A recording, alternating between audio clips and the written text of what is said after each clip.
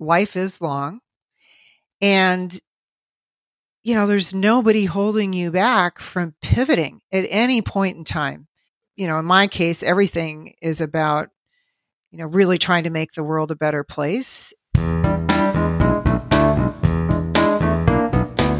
Hi, I'm Jody Boyman, and you're entering A World Gone Good.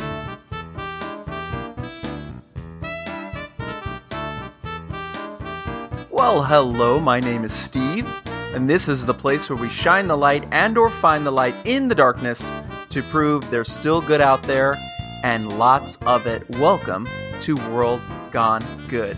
Now, if you enjoy the good we got going on here, why not share it with your friends, your own good friends? You and they can subscribe to us wherever you are listening right now. And if you really all dig us, we love a rating and a review. Every time you do any and all of these options, you help more people find the good of World Gone Good. And for that, as always, we say thank you. Today doesn't even feel like a show to me. What did you do? Clearly, you did something to make it not feel like a show for me, or it doesn't feel like that to me today because I'm not really doing a show. It doesn't feel like it because my guest is my neighbor, my friend, and my frequent go out to dinner with pal. I bring Jim along. We all go out. So it feels like we're just, hanging out, So here we go. Let's just hang out,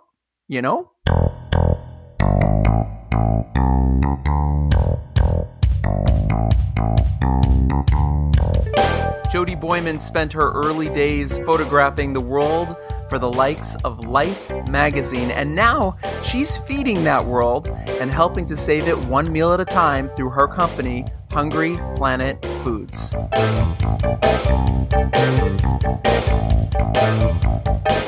My friend Jody is here, and Jody, I wanted you to tell everybody how we met. We met at a Christmas party that you and Jim were throwing at your house, and I was a tag-along very last minute plus one to our mutual friend, Kathy, and I said, hey, let's go out and get a bite to eat. She said, sorry, already taken, but I'm going over to these friends' house. Do you want to come? And I am a card-carrying introvert, and I thought, yeah, I think I'll just sit at home in my pajamas. And then I thought, you know what? COVID is a little bit in the rearview mirror, and I'm a little bit needing to get out and meet some new folks. And these people are plant-based, and, wow, like sounds like a fun opportunity. So I pulled up in the dark, couldn't find the door, couldn't figure out how to get in, finally did. And, wound up in your kitchen that was just teeming with joy and energy and good food and wine. And that's how we met. I think you beat Kathy to the party. I think you got there first. No, she was she already in there? the kitchen. Yeah, Okay. She was already in the kitchen. I was the dawdler because I just wasn't sure if I was going to go or not. I mean, nothing terrifies me more than like showing up somewhere where I don't know people. I'm very comfortable around my longtime friends, but I really am an introvert. So I was like, well, I'll know Kathy. At least I'll know Kathy. And, she's been friends with these guys for a while and they've got their friends over. And, I'm always trying to increase my circle of friends who are plant-based just because, we're a small fraction out there. We're still 3 to 5% of the population in North America. So how great to be able to meet other people that share that same, worldview. Now, you were recently named in the top 50 over 50. I was, by Forbes magazine. They apparently got 10,000 entrants. Wow. And I thought I had gotten spam in my inbox. And so I sent it over to my social media manager and I said, look, Becky, this just seems like spam. They're saying that I'm a nominee. I need to fill out these 18 pages of, interview questions and submit by, Friday at whatever time. And she looked at it. She said, I think it's the real deal. Like you should probably just do it. So I did. I had everything ready to go. I was missing some financial information from my co-founder that I didn't get until 72 hours after the deadline. And so I thought, well, that's it. I'll just, I missed that opportunity. And I got the information and I submitted it late. I just figured, well, I will. I've already got everything else filled out. And then 3 days later, they said, congratulations, you are a 2022 recipient 50 over 50 for entrepreneurs. So I flew out to New York and to the Forbes building there, which is a super cool location in Manhattan, and met the other recipients. And I've just, never been surrounded by so many women who are just at the top of their game. And, it's the 50 over 50, but let me tell you, some of us are way over 50 and some of us were, Joe Biden's sister was there and she said, yeah, you have no idea how hard it is to, raise a kid brother, to a big laugh. And she's just like spry as can be. And, weighs about 100 pounds wet and was just running around the room chatting with everybody. And I met the first Latina Rockette, who is probably a good, 10 years older than I am. And anyway, just some very, very interesting, cool entrepreneurs and scientists and innovators and all just really cool people. And all women.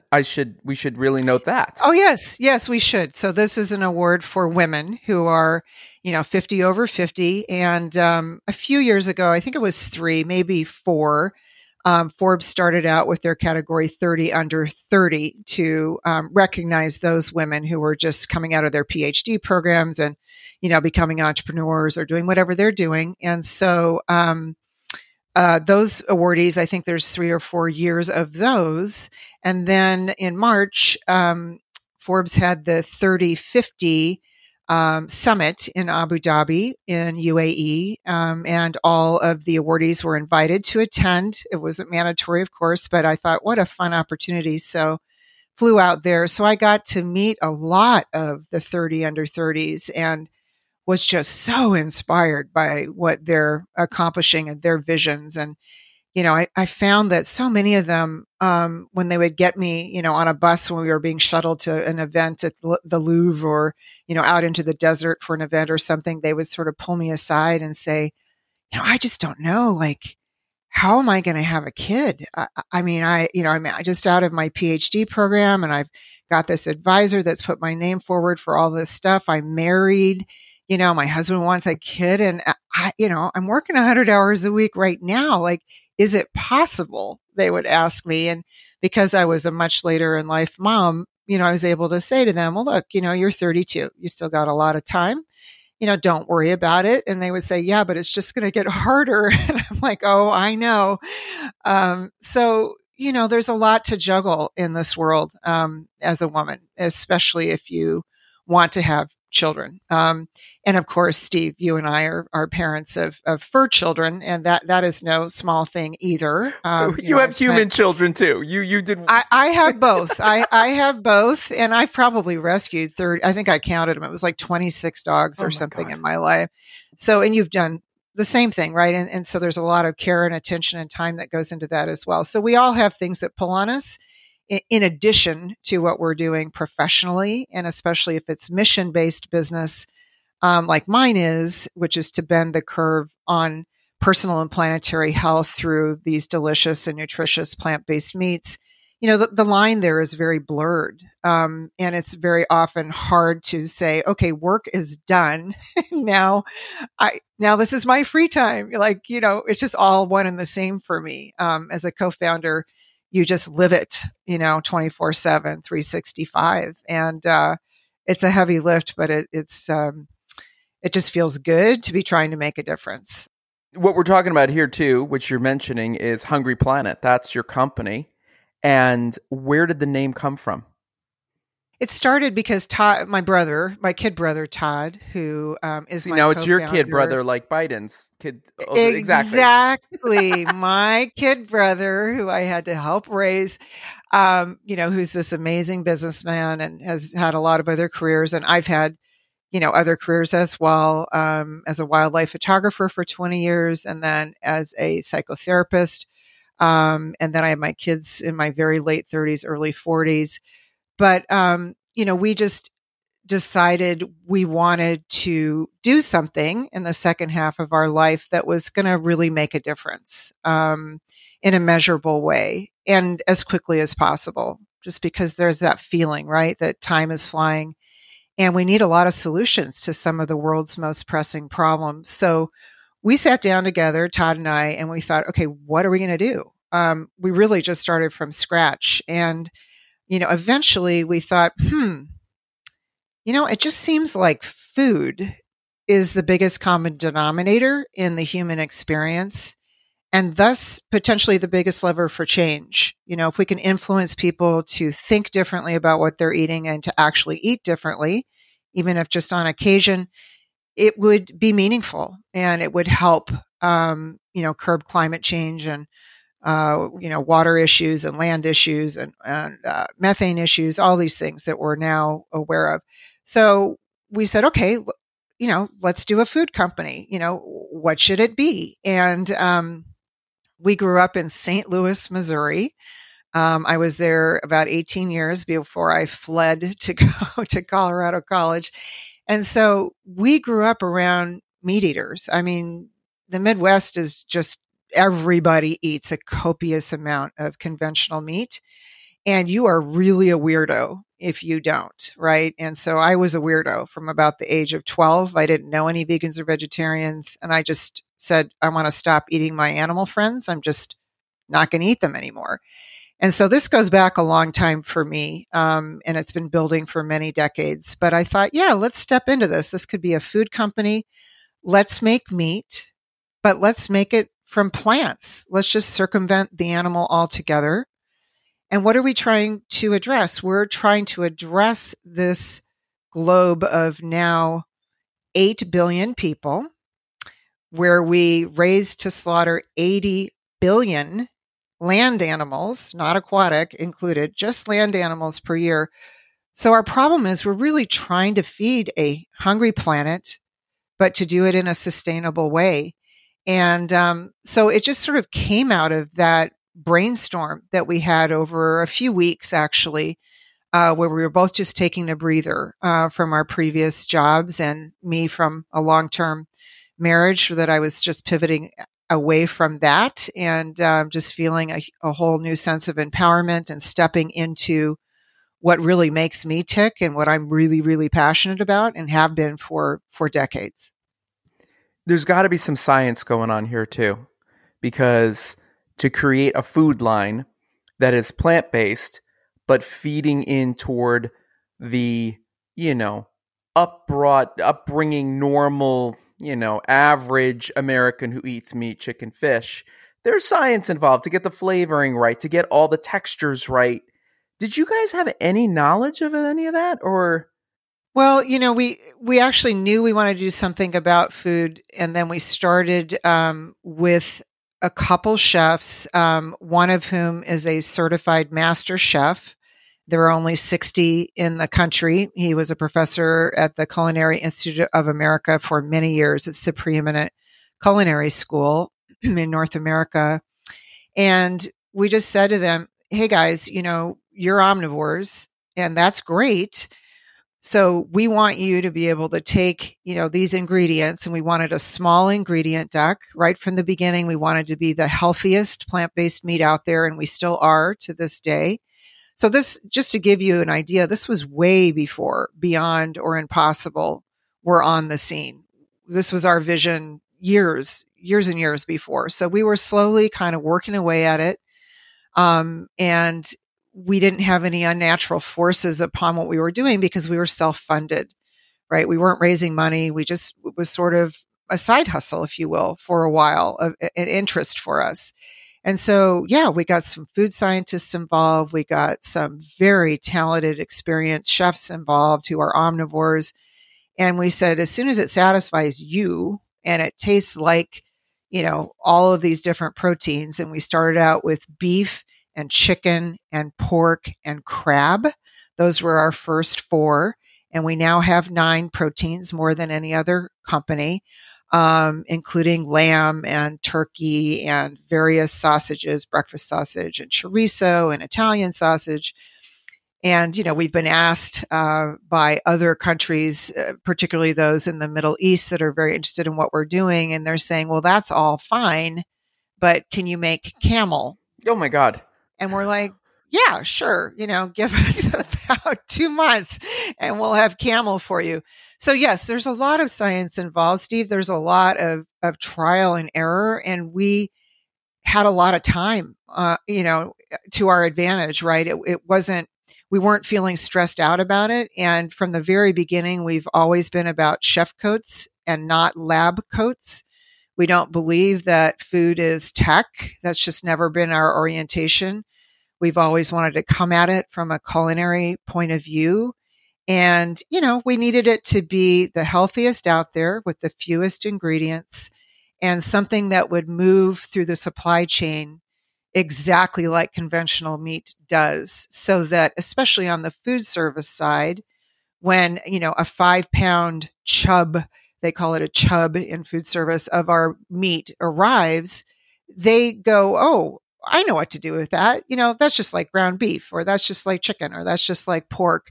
And they immediately get their knives out and their recipes out and they just plug it in. It's just a 1-to-1 swap for conventional meat in any recipe, any global cuisine.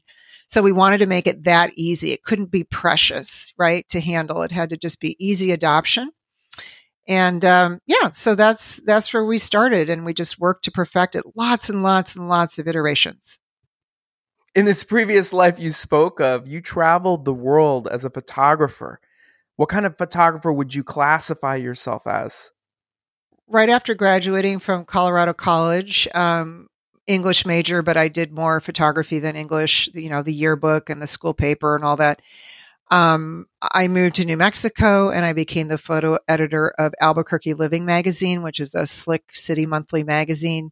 And then, shortly thereafter, I thought, this isn't exactly what I want to be doing. I really more want to be spending a lot of time around animals, which is my biggest passion, just being in nature and around wild animals. So I ended up spending a lot of time in Africa. I was also one of the first 3,000 non-scientists or whalers to ever go down to Antarctica in 1987, and then again in 1989. I was working for Life magazine and Travel and Leisure, and was doing a lot of greeting card stuff. And so just really loved being down there. At that time, there was just one ship. I mean, we were it in the entire Weddell Sea. It was just our tiny little research ship with 100 people on board. And now there's, gigantic cruise ships down there and they bump into each other if they're not careful. So it was quite the adventurous time. And I really loved my experience there because those animals, the penguins, all the different species, are not afraid of people. It's the opposite sort of what's going on in Africa, right? So penguins, you get off your dinghy, you somehow get off your raft and usually you get washed ashore because it's rough landing.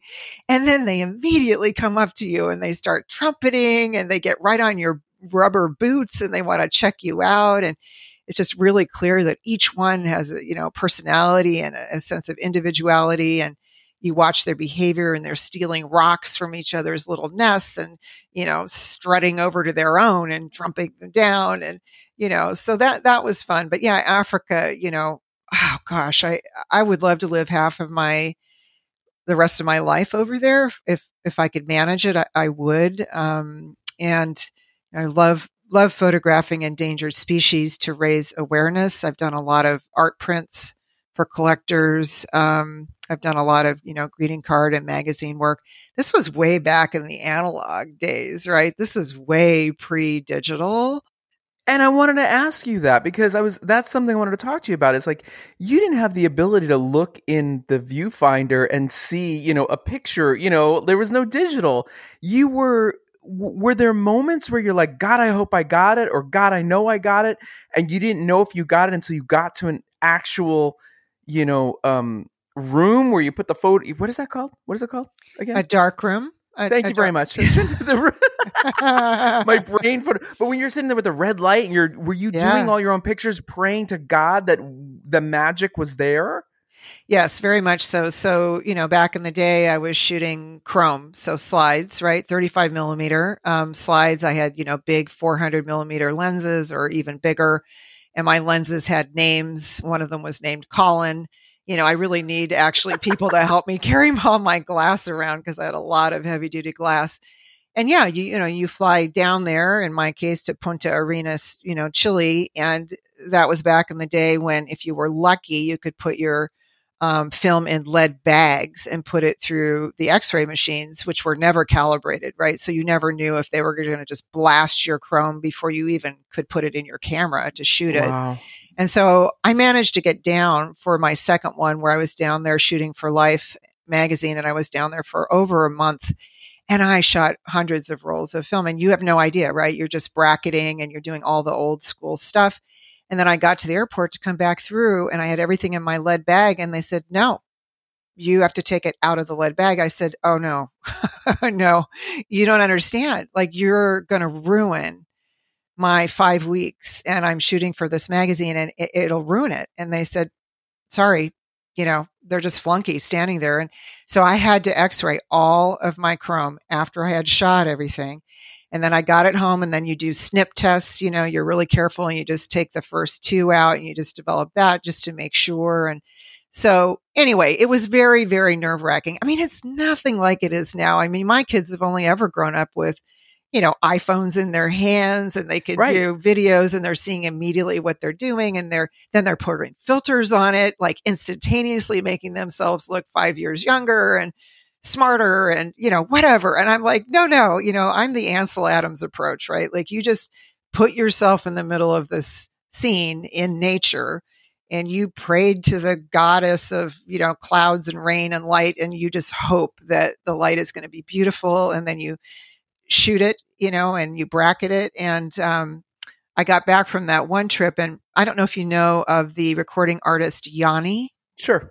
So he reached out to me because he had found out I was in Antarctica, and he said, I'm doing a new album. It's called Polar Shift. And have you got an image for me? I would just like to see what you have. And so I provided him this image that looks like a painting, because I shot it at 400 ASA push to 800. So it was very, very stippled looking, I guess you would say. And it's this, I don't know, it's like this iceberg that is 150, 200 feet tall. And in the middle is this little line of black and white penguins that are way, way up in the air before the iceberg flipped again. And it was driving rain. I was in this little Zodiac, and I shot a bunch of images in the driving rain with this pushed film, and it turned out beautifully. And so it's the cover of his album from many years ago. I think it was probably the late 80s.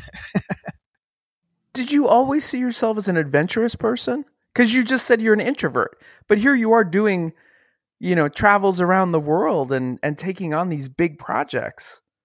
Yeah, I am at my core an adventurous person. My parents are first generation European, and they were academicians. So we spent every summer traveling very, very simply, and sleeping on the floor of family members in England and Switzerland and wherever. So we were well traveled as young people. And Todd has worked internationally for many, many years. And, I've traveled all over Southeast Asia. And, I lived and worked in Alaska when I was 18 to make money to put myself through college. I was like the only woman in Alaska in 1981. Let me just be on the record for that. It was crazy, but I was making great money. So I am a nomad at heart. I'm a traveler at heart. But a lot of us who are introverts love to travel on our own. Right.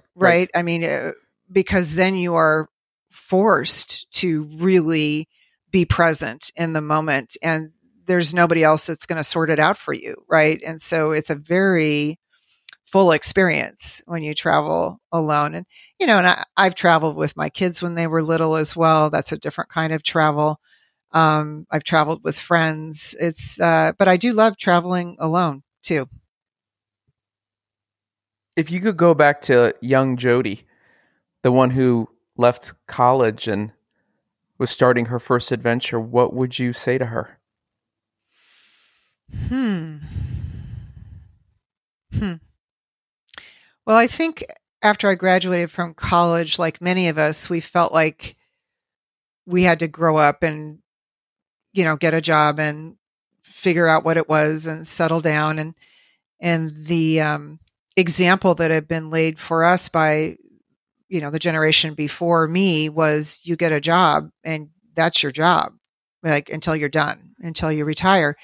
Well, that's been flipped on its head, right? Even in my generation, but certainly for my kids' generation, it has been completely flipped on its head. So I would have loved to have had the advice that, hey, you know what? Just take a breath. Life is long, and there's nobody holding you back from pivoting at any point in time in your career or careers where you feel like there's an issue that you can address, and you can do it with empathy, and you can do it with smarts. And in my case, everything is about really trying to make the world a better place. And right now, I'm doing it through food. Primarily plant-based meats. But people can do it through all kinds of things. So instead of saying to young people, what do you want to be when you grow up? I always say, and I say this to my kids, is, hey, what problem do you want to solve? What problem do you want to solve? And how can you bring your empathy and your creativity, your heart and soul and smarts to that? And then, of course, surround yourself with people that can help you get there. That's absolutely crucial. But I guess that's the advice that I would get. It just feels so daunting when you're right out of college. It's like, dang, what do I guess I'm an adult now. I guess I got to have a career. And is this what I'm going to be forever? Until I retire? No, it doesn't have to be that way. We close these shows with 3 questions. Don't worry, you know the answers. First and foremost, the easiest one, where do people find you? Where do people find Hungry Planet? So I love connecting with people on my LinkedIn. That's where I am the most active. And I've got, I don't know, 8 or 10,000 people that are connected with me there. So that's just, on LinkedIn, I'm Jody Boyman. I'm the only one on the planet, so you can find me. On our website, please, check out our website. There's a lot of information there about how we're bending the curve on personal and planetary health. And that is hungryplanetfoods.com. And that's plural foods.com. And then social media at Hungry Planet Foods. Our Instagram account is, posted regularly, as is Facebook. And we were talking this weekend. Was it last week when we had dinner, or was it the week before? My brain. No, it was last week. And we were talking about that if people can't find Hungry Planet in a store near them, there's like all these places online now where you can sample stuff. You don't have to buy it in bulk. Yeah, so I would always, tell people to go to hungryplanetfoods.com and go to the Find Us page, which we regularly update. That's really the easiest. You just put in your zip code and it'll tell you, like, 1 mile away, you can get it here, here, here. If it's not available to you within a short drive, you can go on to Amazon, where I know that you discovered you have to order in large quantities, which works for food trucks and large families and family gatherings and the holidays and stuff. That's a great way to order because it's just a very good unit price deal. Otherwise, we are setting up right now with a company called PlantX. They're a wonderful online ordering capability, and you can get all of our retail products there at PlantX, and also veganessentials.com. So if you just want to try, 1 pouch of the pork gyoza, or the crispy and fried chicken, which makes a great sandwich, you don't want to get a whole case of it, you can get it at those places. The crispy fried chicken is delicious. That's so good. It's my son's favorite. It's so good. And I make a little slaw with it, and I put the slaw on top of it, and then I put barbecue sauce on top of it, and then I put it on a pretzel bun. Just come over to my house, everybody. Come on over. If you can find my house. If you can find my house like Jody did, then you can come over. Okay, the last 2 questions. can go back to anything we already talked about or anything you want to say. Question number 1 is, who inspires you? Yeah, well, interesting that you should ask because on LinkedIn yesterday, I posted on Jane Goodall's 89th birthday. Yay. She is still traveling 250 plus years a day to spread her message. And she has been a shero of mine for decades and decades and decades since that original picture, which I'm sure most of you know is she's crouched down and she has her arm outstretched. She's in Gombe, Tanzania, and this little chimpanzee is reaching his hand out to her and they're touching. And you know, his name is Flint, and he's just looking up at her, and it's just this most amazing connection between species and between individuals. So I would say that, you know, Jane Goodall has really impacted my life for many decades. And, you know, she's famous for saying the greatest danger to our future is apathy, right? And so we all need to get off the dime and we need to be doing something every day to make the world a better place. And if it's through food, we got, you know, a solution for you, or any other way you want to do it, but just be proactive in life to make the world a better place. And the final question is not even a question. It is a statement to finish any way you'd like. Tell me something good. I don't know. I think right now is such an exciting time because there are so many incredibly intelligent, creative, and thoughtful people who are starting to meaningfully step into the gigantic challenge before us and to lend their skills and their expertise. And, you know, the younger generations have inherited a massive environmental crisis. So now's the time, more than ever, to flip the script and see the massive opportunity before us to create solutions. So I just say, you know, come on, let's get going. I'm not getting any younger here. My kids are growing up in this world. So there's nothing better than the present. And my daily mantra is this: may our daily choices be a reflection of our deepest values.